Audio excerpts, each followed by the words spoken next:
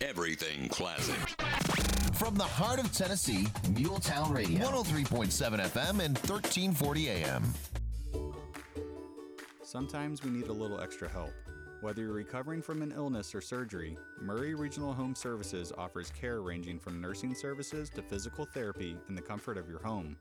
Our highly qualified and caring staff provides individualized care for patients in an 8-county region. To learn more about Murray Regional Home Services, visit murrayregional.com or call 931-490-4600. That's 490-4600. Hello, I'm Barbara Lincoln with Hollins Pharmacy. You may have heard our previous commercials about compression hosiery that we carry at Hollins Pharmacy. Well, we've recently expanded into a full line of knee braces, back, wrist, ankle, and other support wear. We will gladly help you get just the right fit for these items and, of course, special order items to ensure the proper fit. Come see us at Hollins Pharmacy, 1608 Hatcher Lane, or call us at 931-388-4233. 388-4233. American Standard Heating and Air Conditioning is built to a higher standard, so you can focus on the problems in your life that actually matter, like the stair that only creaks when everyone else in the house is asleep. American Standard Heating and Air Conditioning, built to a higher standard. Call Davis Heating and Cooling at 931-388-2090. Davis Heating and Cooling is your local American Standard dealer and proudly serves the Murray County area. Find Davis Heating and Cooling online and on Facebook or call today, 388-2090. Hi, I'm Steve, the garbage man. By now you all know about Don, our service truck guy. Well, let me tell you about another member of our service team, and that's Mike Ashley. He's the guy you'll talk to when you call the office. Just call and talk to Mike one time at 931-540-0919, and you'll see why we're lucky to have him here at the Garbage Man. Thanks, Mike, for all you do to keep the Garbage Man first in service. That's 931-540-0919. For 60 years, people all over Middle Tennessee have returned to Parks Motor Sales again and again because they get the best vehicles and best service possible. Go to parksmotorsales.com for options, new Buicks, pre-owned cars, trucks, and SUVs, financing, certified technicians, parts, tires, and more. Then stop by 919 Nashville Highway, test drive a Buick, and see why the Buick Encore and Buick Enclave are among America's most reliable vehicles. Experience the new Buick at Parks Motor Sales.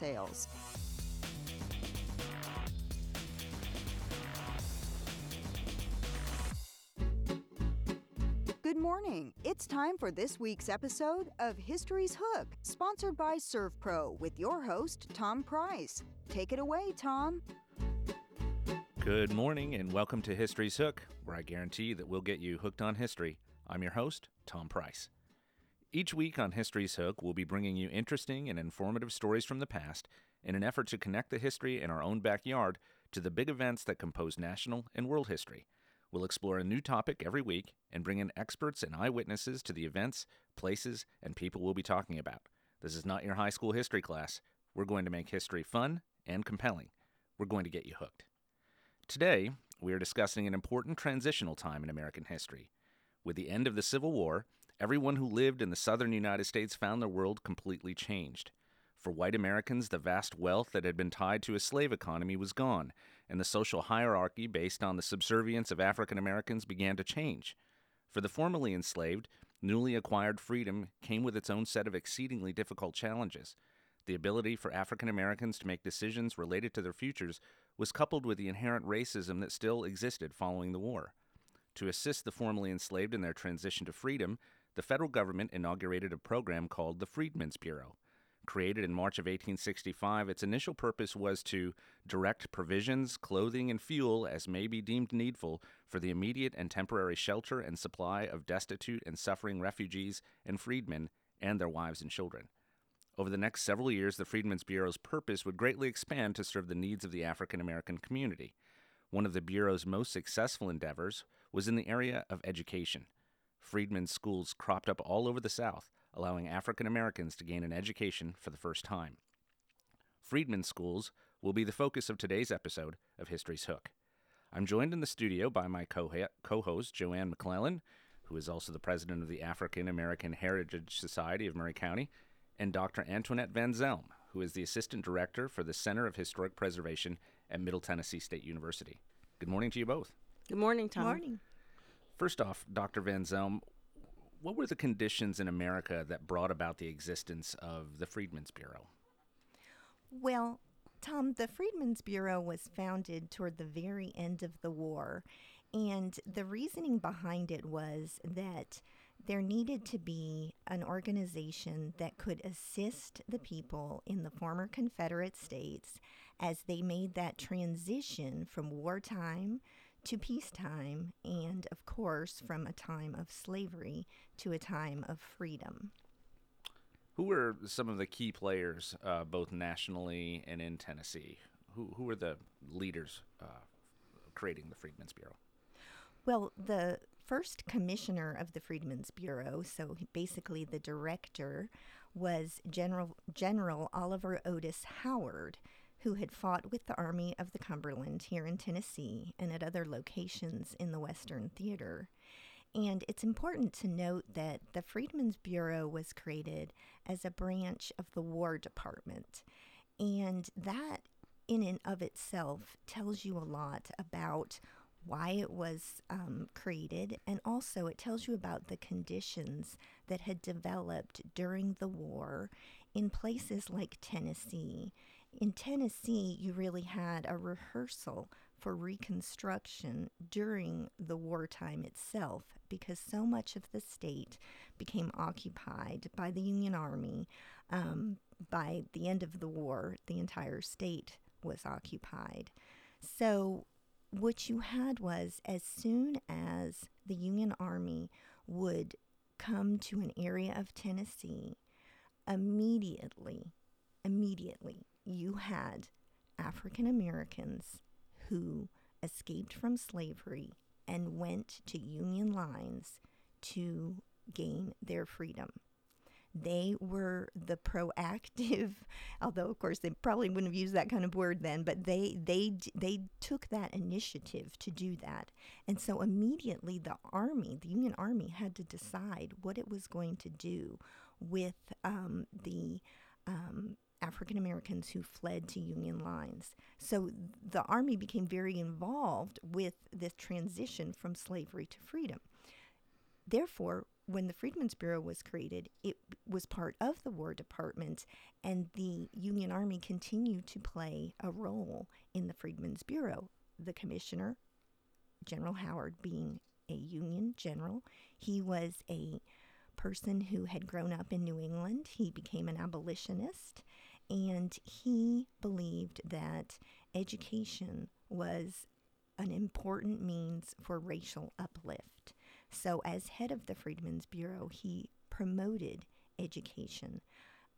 Howard University in Washington, D.C., which is one of the nation's most prominent historically black colleges and universities, was named after General Howard.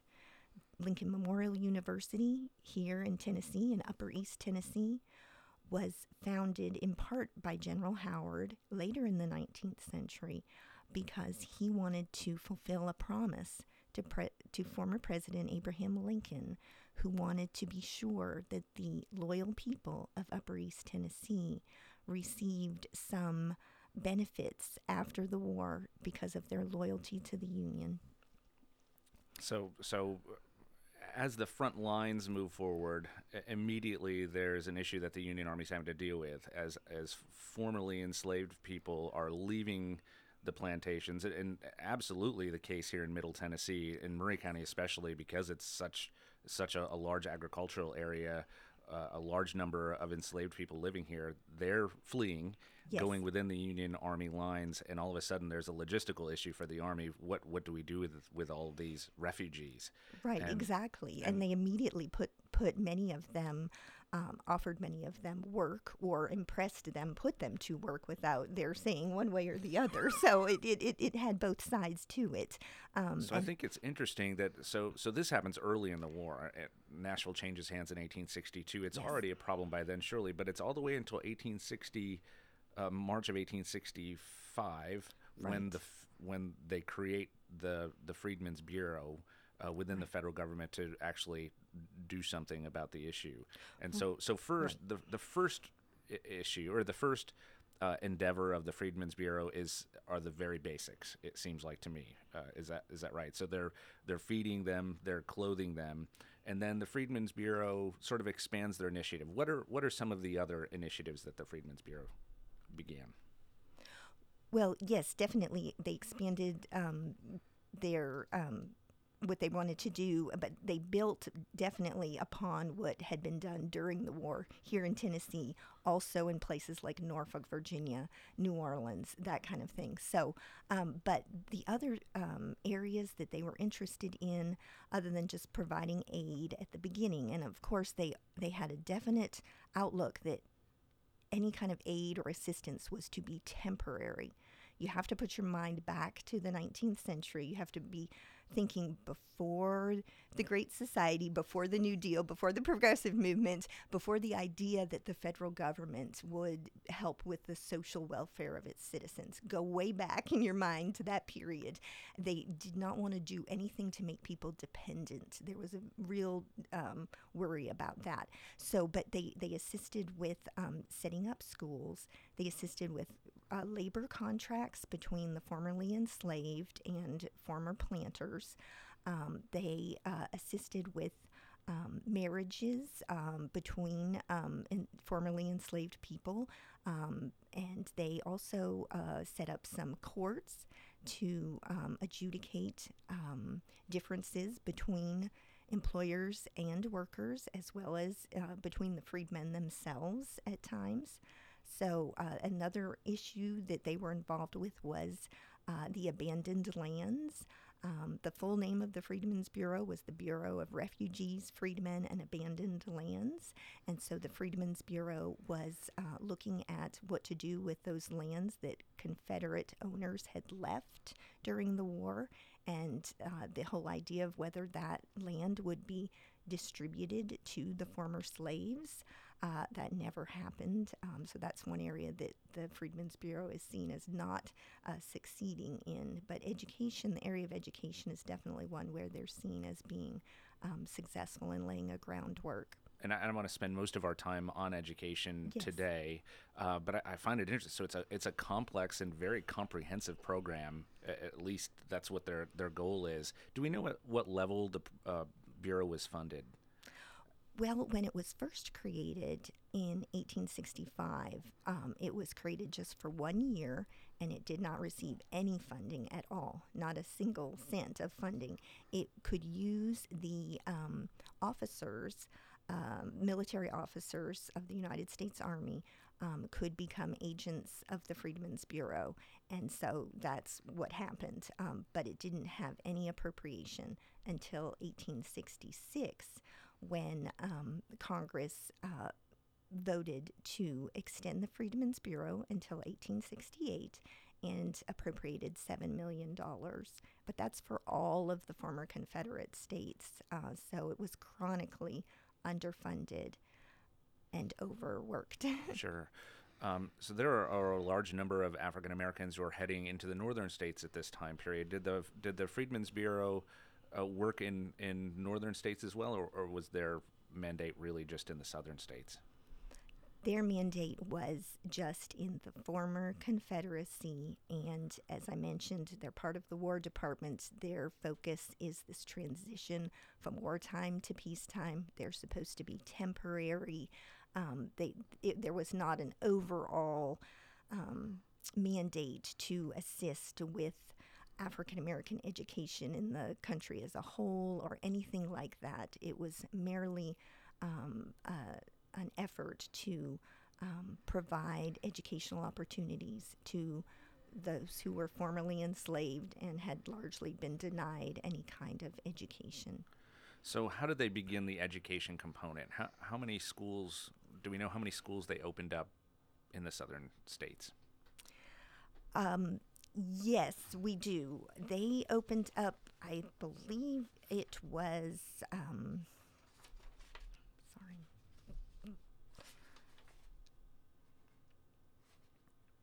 3,000 schools throughout the United States. And so how did they organize these? Were there divisions, or was the organization of the freedmen's schools by state?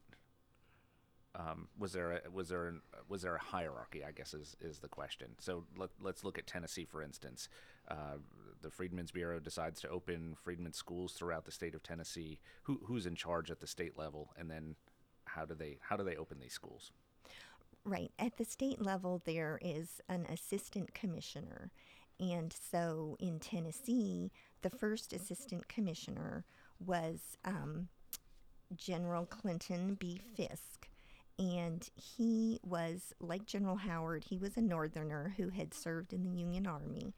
And General Fisk actually ended up in Spring Hill at one point in September of 1865, and he gave a speech there. And I'd like to read a quote from that speech because it focuses on the education. Wonderful. And he said, "A very important matter to the welfare of all classes is the cause of education. It is to the interest of planters to encourage the dissemination of learning among the freedmen.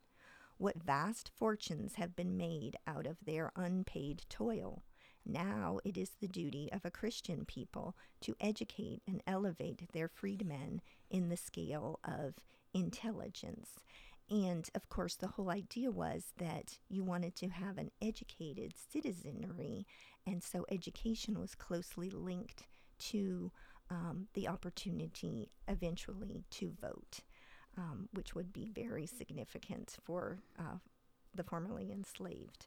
But yes, General Fisk was the assistant commissioner, and then underneath him in Tennessee, there were basically field officers or field agents, and they were sent out to various locations, Columbia being one of them, Murfreesboro another.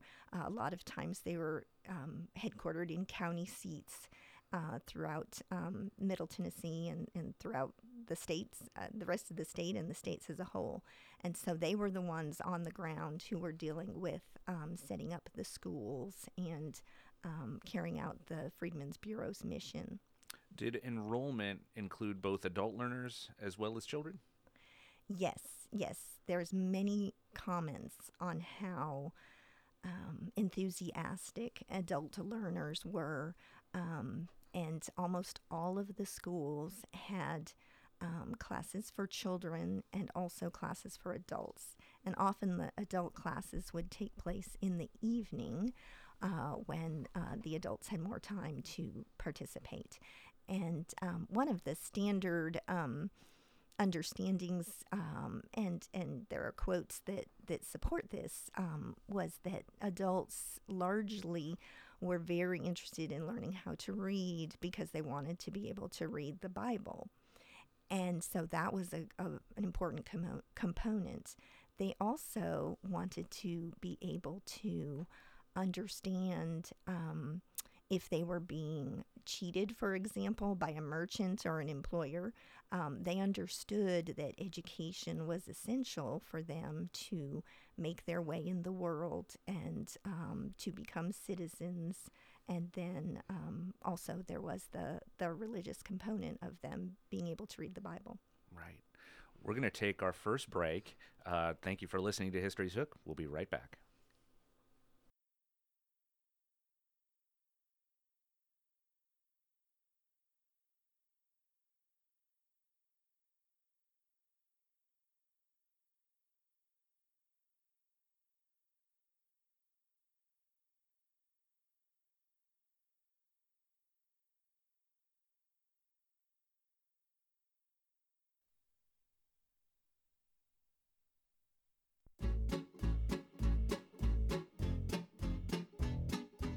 Don't go away. History's Hook, sponsored by ServPro, will be right back right after this brief commercial break.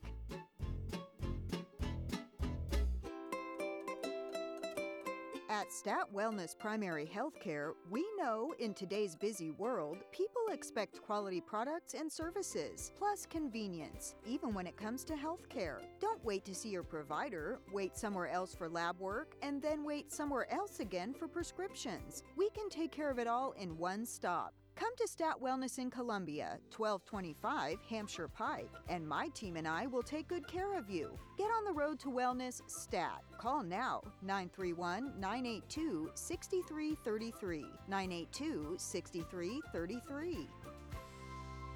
Not everyone that goes to jail deserves to be there, but they all want out. If you or a loved one ends up in jail, call Billy Hood at ABC Bonding to get out as fast as possible. ABC Bonding knows how the system works, and they know their customers are in dire need of help. That's why they're open 24 hours a day, 7 days a week to get you out. ABC Bonding in Columbia can be reached at 490-9799.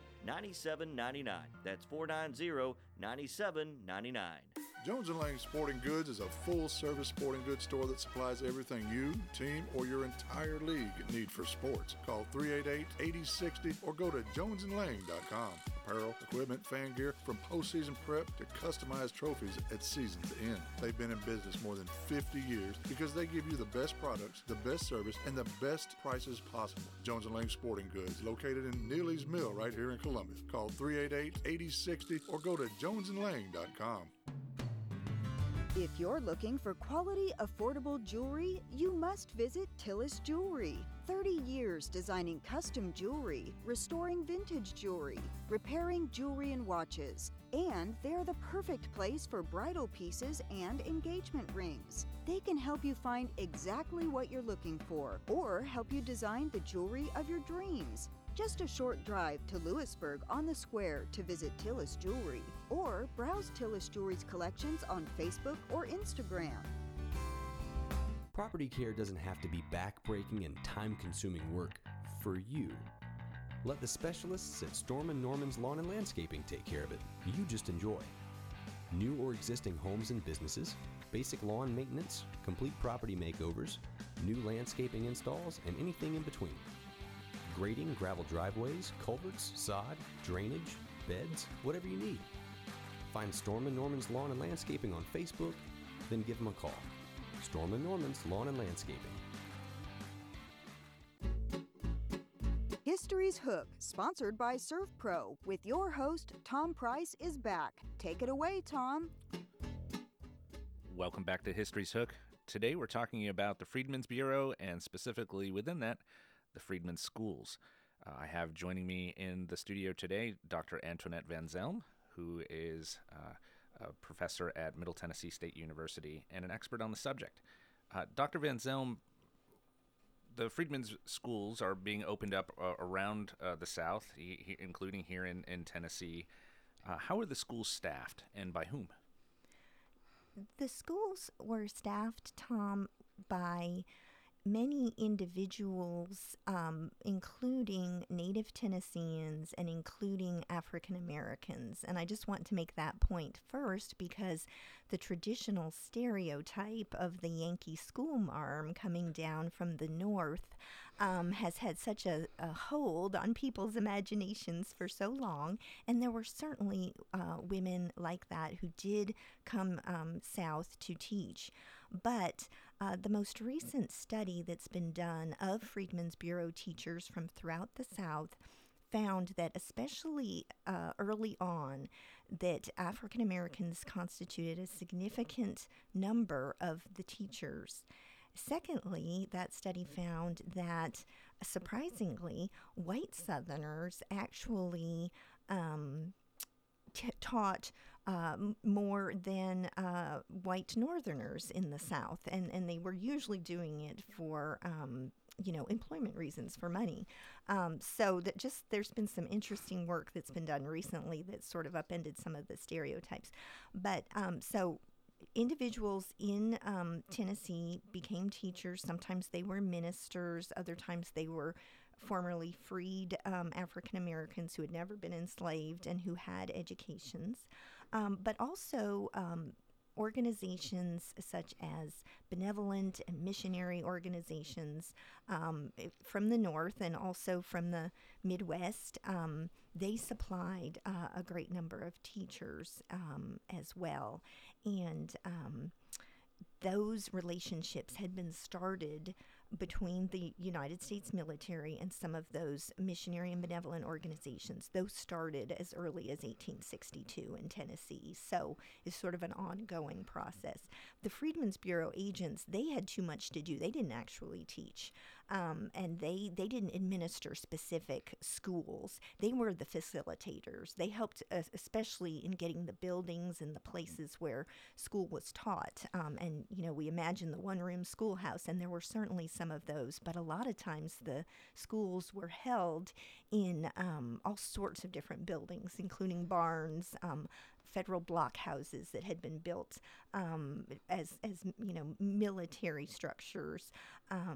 Also, churches, of course, were very much used as school buildings. And you mentioned that the Bureau was partnering with a number of other organizations, too. So were they helping with funding, or did funding come specifically from the Freedmen's Bureau?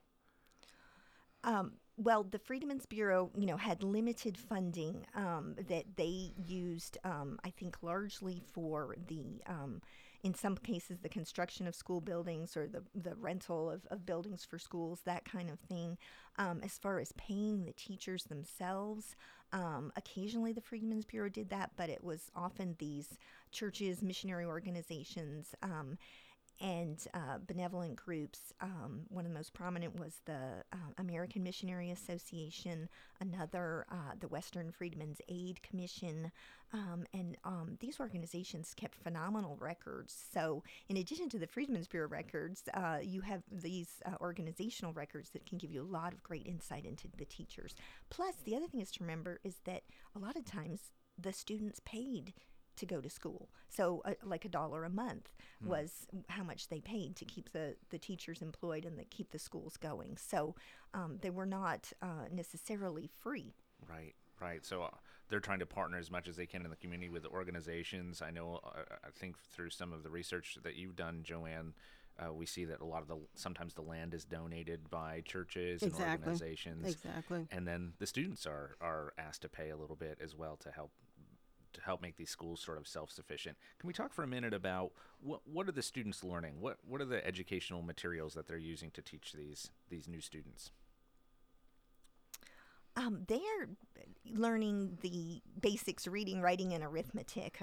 Generally, those are, that's sort of at the ground level. They're learning that. They're using some of the standard, McGuffey's Reader and some of those books that were standard within 19th century education. And a lot of those materials are being supplied by the Northern Missionary and Benevolent organizations. But there were also elements in some of the schools where they wanted to be sure that the students gained some skills, for example, that they could then use in the workforce. So needlework for women, or girls, I should say, was taught in the schools at times. There were also other sort of like manual training and farm work and other kind of types of work that the students would do during school time in order to provide them with some skills that they'd be able to use after school. So, but definitely the focus was on learning to read, learning to write, and learning the basics of math. Joanne, I know you've done a lot of research on sort of the local aspect related to Freedmen schools. In your research, how many Freedmen schools were in Maury County? Well, I'm not really sure what the total count is, but by 1865, we had 9 Freedmen Bureau schools here in Maury County. Where were they located? Well, they were basically all over the county. They were, they had 2 here in Columbia, 1 down in Mount Pleasant, 1 down near Curlioka, 1 over on Rutherford Creek, the Godwin area. They were basically all over Maury County. I think one of the wonderful things about the Freedmen's Bureau generally right now is all of their records, because it was a federal entity, they were careful record keepers, and so much of that material has survived and teaches us so much about the Freedmen's Bureau and Freedmen schools and how they worked. But we have some primary materials, too, from some of the teachers that taught in the schools here. Joanne, tell us a little bit about the Spring Hill School and how it got started. Well, it's really interesting, and the teacher was Henry Eddy.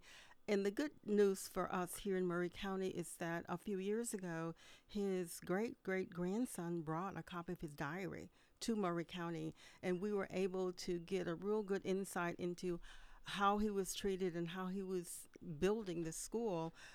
He came down in September, and by the end of September, he had like 57 students in his class. He came down to Murray County with Clinton B. Fisk, and he was, just dedicated or just driven to start a school here in Murray County.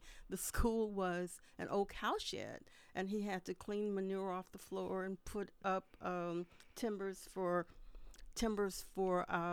seats. And one thing that he said, and I thought was really interesting, and I'd like to read this quote from his diary, and he said, "Only one or two could read. Most do not know their letters. He found the students eager to learn and very well behaved." And I thought that was really, really telling of the interest in the students wanting to learn to read and write. And from what I found is that most of these students really understood that their true path to freedom was education. They really needed to know how to read and write. They needed to know how to manage their lives, their work contracts, and that was really interesting. But Eddy quickly established a larger school. He came here leaving a wife and a child back in Illinois, but he still wanted to come, and he had planned to bring them down here, but the citizens here treated him very, very poorly. They were opposed to a white Union soldier teaching the former slaves. So he was really he was treated as an outcast. He lived with the African Americans. His whole world was centered around the African American community. At one point, I read in his diary where he even attended their churches. He conducted a funeral.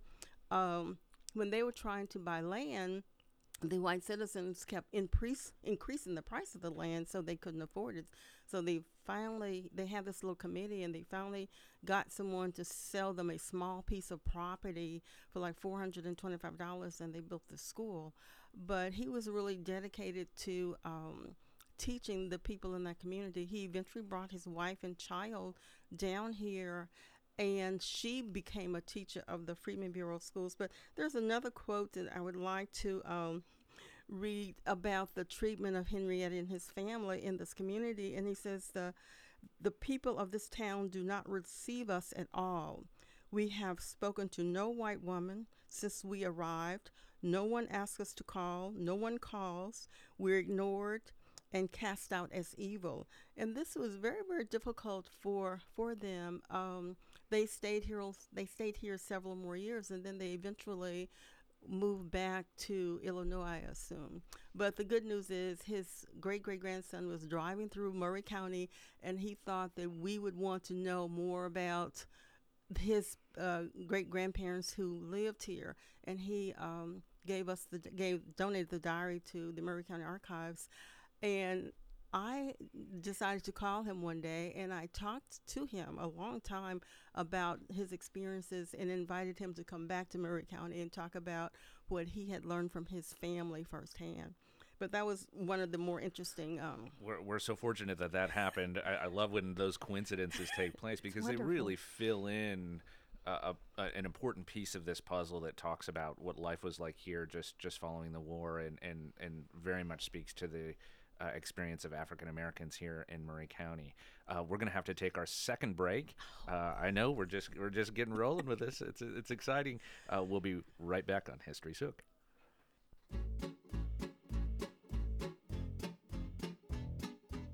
Don't go away. History's Hook, sponsored by ServPro, will be right back right after this brief commercial break.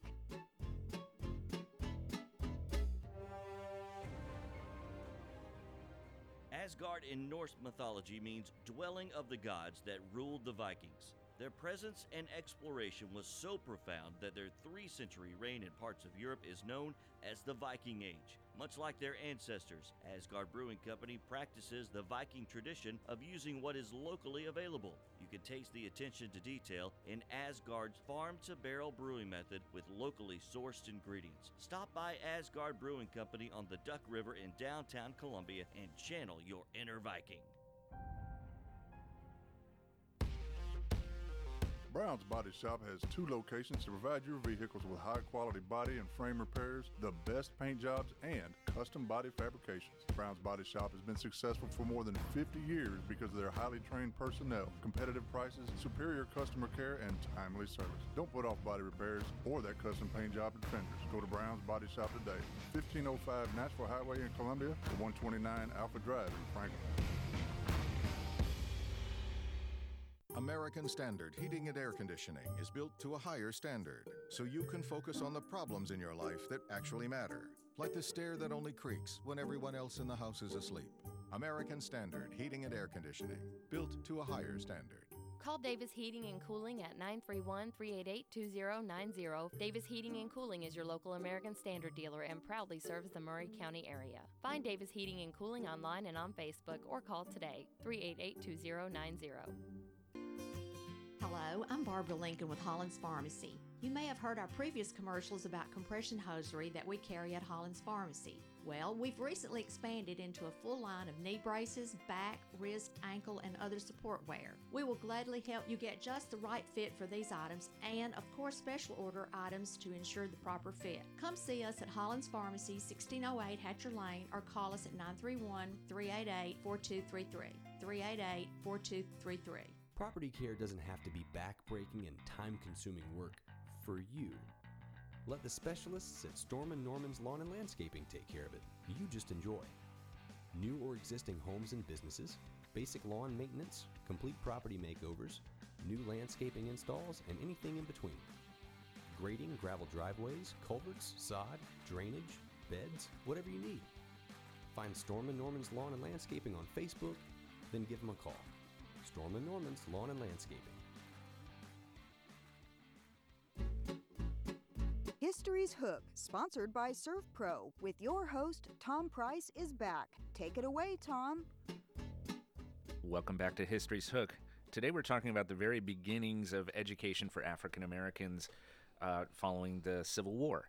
I have in the studio with me Joanne McClellan, who's the president of the African American Heritage Society of Maury County, and Dr. Van Zelm, who is with the Center for Historic Preservation at MTSU. Joanne, the story that you just told is a pretty incredible one. I find it interesting that in the end, Mr. Eddy and his family moved back to Illinois. He was faced with some pretty serious threats, I think, to his life and to his family. Is that common? Is violence sort of a component of this endeavor? I don't know. But one threat of violence, actually, Mr. Eddy was threatened by some white citizens in the community, and what happened was a Union soldier ended up being shot in the back of the head, and he actually died protecting Henry Eddy. The person was never charged, and I looked for that in the list of murders in the records, and I couldn't even find that. But he eventually reported the act of violence to Clinton Fisk with the Freedmen Bureau, but nothing really happened. But it was, in what I've seen, it was pretty prevalent. Was it that way across Tennessee? Yes, Joanne, definitely. Arson was a big problem as far as opponents to the freedmen schools would burn them down. So that was one issue. And then, of course, yes, anything from harassment to murder of the teachers that did take place in Tennessee and throughout the former Confederacy. So that was definitely there and made it even more challenging to get an education. And so I think you come away from it with really an admiration for the persistence on the part of the those who had been enslaved to continue and to they, like you mentioned earlier, they recognized very much that education was the key. And so that just, they were not dissuaded, but it was not easy. There was a school that was established here by the black community. In fact, it ended up being Mount Lebanon Church. And the teacher of that school was a Thomas J. White, and he was a barber before he started teaching. He taught, and then after he completed that teaching assignment, he was selected by some Republican organization to be, they entered a resolution to nominate him for some position in Congress. So I think he left the state because I couldn't find him anymore. And on his report, he would write the sentiment was like favorable or getting better, or some of the editor of the newspaper said the sentiment was better now than it was a couple of months ago. But I think it sort of varied based on the community you were in. Down in Mount Pleasant, there was a school that was started in 1865. But then I think a later school was started, and the teacher there was an Anna Bond, and she came from the Spring Hill community. So I'm assuming, based on her one quote that I'm going to read in a second, she was probably one of Henriette's students. She attended that Freedmen Bureau School in Spring Hill, and then she was hired to teach in Mount Pleasant. And, of course, they had to fill out these monthly reports. And she wrote on one of her monthly reports, and when I first read this, it just sort of took me to tears. It said that I am teaching in a private building. And at that time, she was teaching in a building that was owned by an African American. His name was Wesley Briscoe, and he was a merchant in Mount Pleasant. So he allowed them to teach temporarily in his building, and then they were trying to raise money for a permanent school. And she goes on to say, I have been here but a short while. I hope you will look over the mistakes. Indeed, sir, 3 years ago, I had neither the privilege nor the ability to use this pen. And I thought that was just like heart. It was just like, oh my gosh, here's a young woman who wanted to learn. She became a teacher.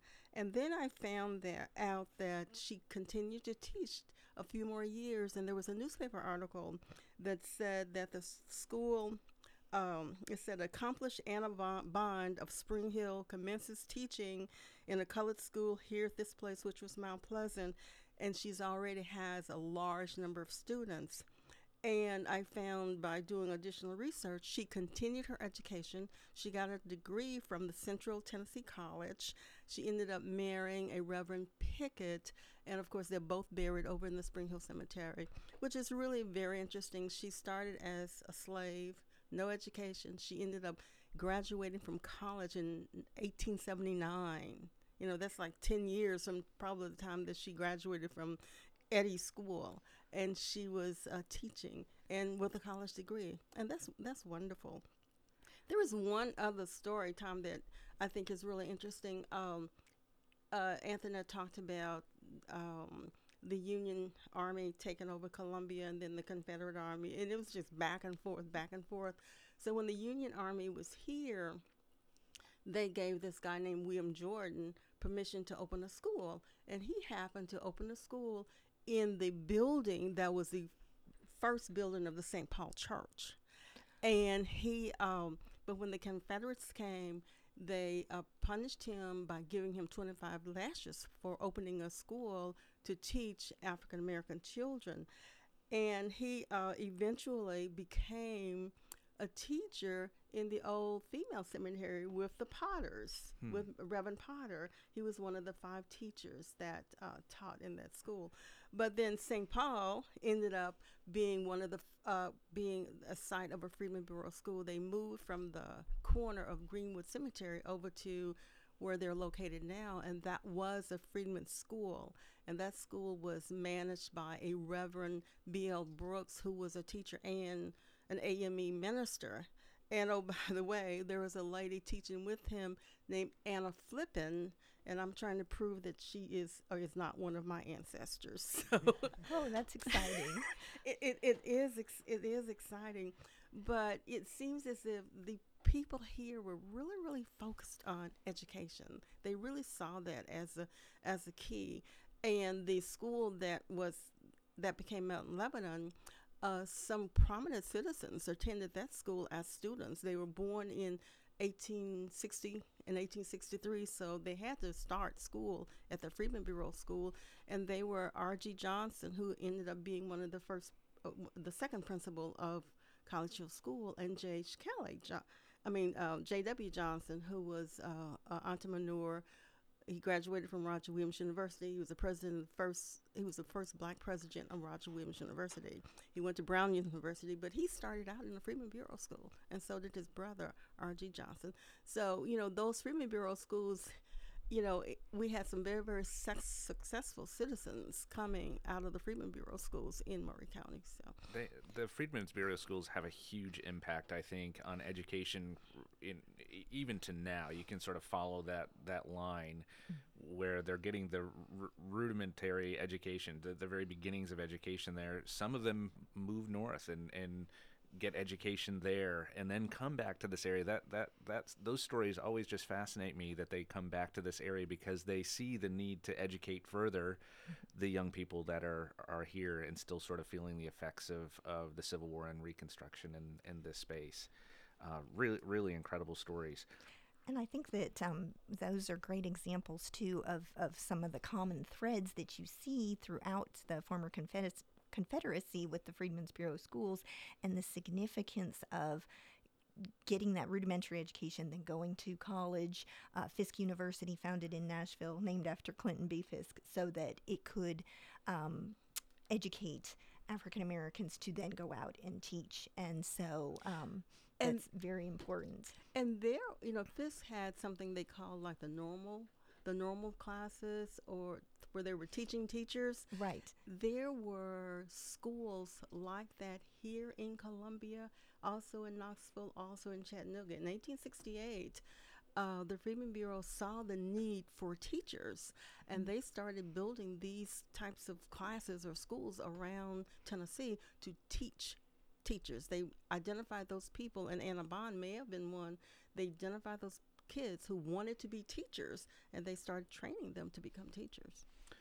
Let's sort of step back. We've talked about the local stories a little bit. Let's talk about this a little bit more broadly again.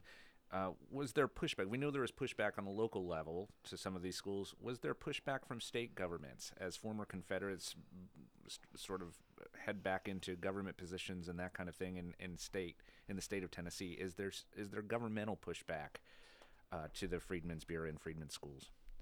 Well, interestingly, what a lot of people don't realize is that Tennessee actually did have a public education system between 1867 and 1869. So in Tennessee, African American men received the right to vote in 1867, which was prior to the passage of the 15th Amendment. So they got that before the nation as a whole. And as a way to, make sure that their votes had been taken seriously, the Republican legislators in the General Assembly created a public school system for Tennessee. It was segregated, but it was for African Americans and white students, and it coexisted with the Freedmen's Bureau, and it worked with the Freedmen's Bureau. I think at one point in 1869, the Bureau estimated that there were about 50 African American schools being supported by state funds. So there was money involved there appropriated by the state of Tennessee to educate children for the first time ever in the state, and it lasted for those 3 years. And then when the conservatives regained the legislature, they stopped the school system, the public school system, but they began another one, also a segregated one in I believe it was 1875, and so the groundwork was laid, and so it was very poorly funded until the early 1900s, but there was a public school system in Tennessee. All right, well, we're going to take one more break. We'll be right back on History's Hook.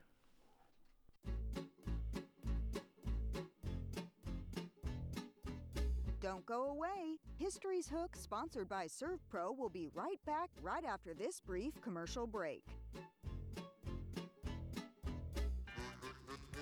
Hi, I'm Steve, the garbage man. Have you been hauling your own garbage to the convenience center? Are you tired of doing it? Does your work schedule keep you from hauling it off regularly? Is your teenage son not taking it off like he promised when he got his driver's license? Do you have something better to do on Saturday? If any of these questions strike home to you, call the Garbage Man at 931-540-0919 and your problem will be solved. Looking for convenience? Try Quick Mart convenience stores conveniently located all across Murray County, southern Middle Tennessee, and North Alabama. Right now, get 99-cent icy any size. Hungry for breakfast? Try 2 ham biscuits for $3. Or how about 2 grilled chicken sandwiches for just $4? It's Quick Mart convenience stores conveniently located all across southern Middle Tennessee and North Alabama. Quick Mart convenience stores, proudly serving Shell gasoline. Staff at Spring Hill Memorial Park and Funeral Home know that today's busy schedules often cause you to put things off that need to be done. Planning for the inevitable is a special gift from the heart that spares your loved ones the burden of making difficult decisions at the time of your death. The experienced and caring staff at Spring Hill Memorial will assist you in making these decisions.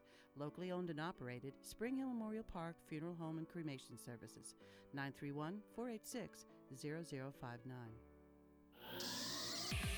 Visit your local Buick and GMC dealership first for new or pre-owned cars, trucks, and SUVs. Parks Motor Sales. At Parks, professional sales staff makes shopping easy. Buick and GMC financing can put you in the vehicle you want, and certified technicians keep vehicles running great. Experience the new Buick at Parks Motor Sales. Go online to parksmotorsales.com. Find your favorite vehicle, then stop by Parks at 919 Nashville Highway for a test drive. Parks GMC. We are professional grade.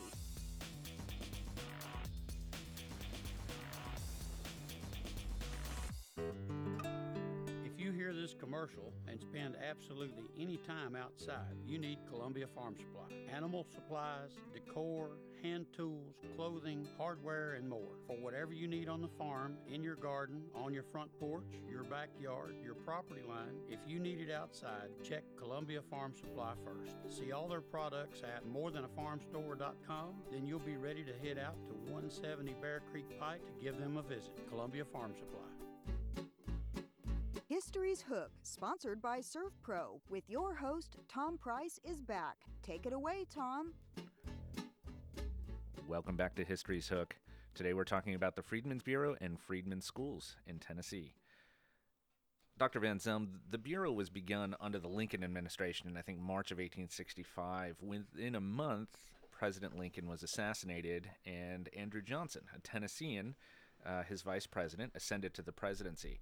How did Johnson feel about the Freedmen's Bureau, and what policy did he pursue in regards to the Bureau as compared to Lincoln? Was there a difference? Well, President Johnson did not support the Freedmen's Bureau, and in 1866 he actually vetoed a congressional bill to renew the Bureau. Because, as I mentioned earlier, it was just founded to last for 1 year initially. Congress passed another bill over his veto and extended the Bureau to 1868 and gave it that appropriation that I had mentioned. And so, but it's important to remember, and I know I alluded to this earlier, just the whole idea of there being, of the federal government having this kind of a role in people's lives was just still alien to most Americans. I mean, even some of the Republican supporters of the Freedmen's Bureau, they were concerned that it was too much of an expansion of federal authority. So its demise to us seems like, wow, they could have done so much more, and they ended way too soon, and we have trouble getting our minds around it. But we have to go back to that time period and the outlook at the time and the focus on local authority, individualism, and just there wasn't yet this whole idea that agencies of the federal government or state and local governments could be there to assist individuals when they needed it and get them to move on to a better place. Is this a first in that regard, or were there other programs within the federal government that did things not exactly like this, or even necessarily similarly to this particular endeavor. But is this a first in that regard with the federal government? Well, it is often considered the first sort of social welfare agency in the nation, and so you really have to wait until the progressive movement of the late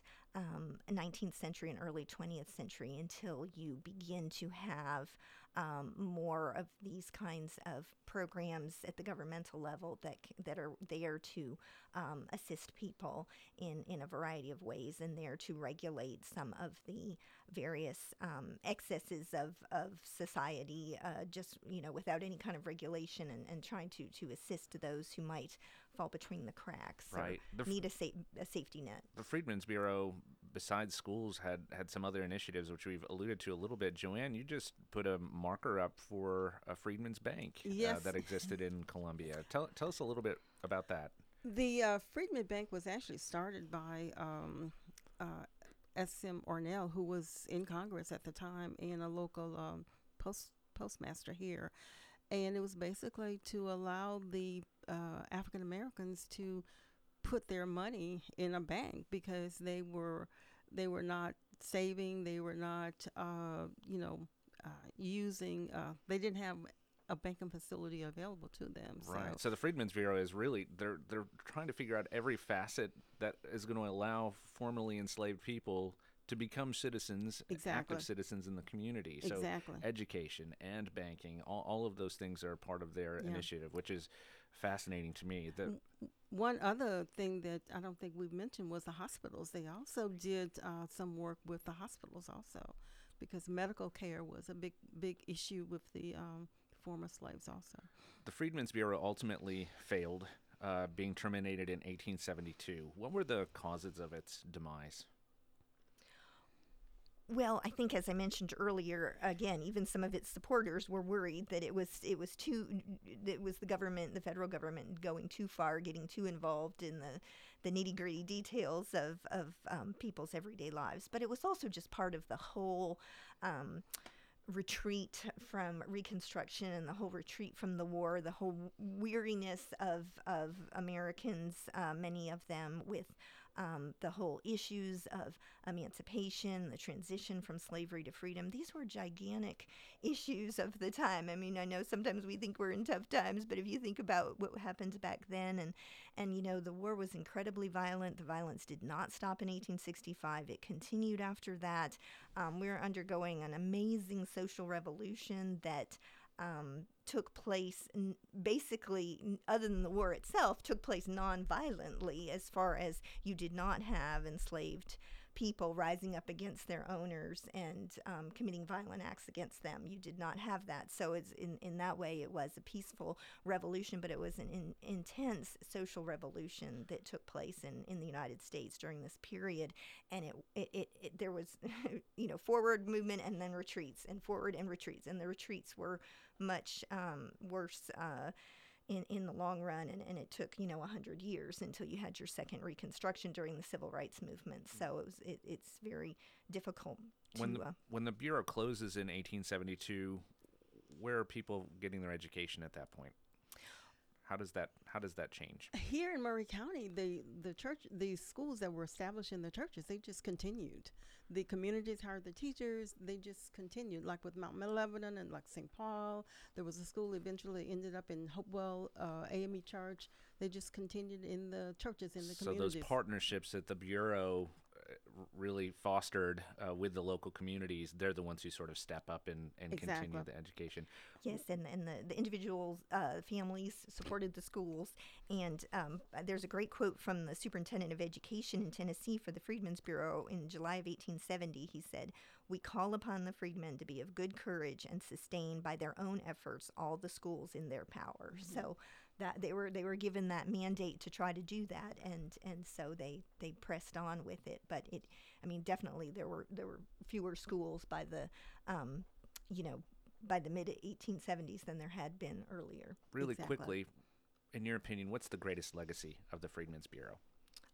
laying this groundwork for education and promoting the ideal that so many Americans hold so dear, that education is the way to improve your life, to pursue happiness, and path to freedom. Yes, and to gain full freedom and citizenship. That's an amazing story. Thank you both so much for sharing your expertise today. We really appreciate it. I'd also like to thank our sponsor, ServPro of Murray and Giles County. They are faster to any disaster. Thank you for your support. We'll be back next week with another edition of History's Hook.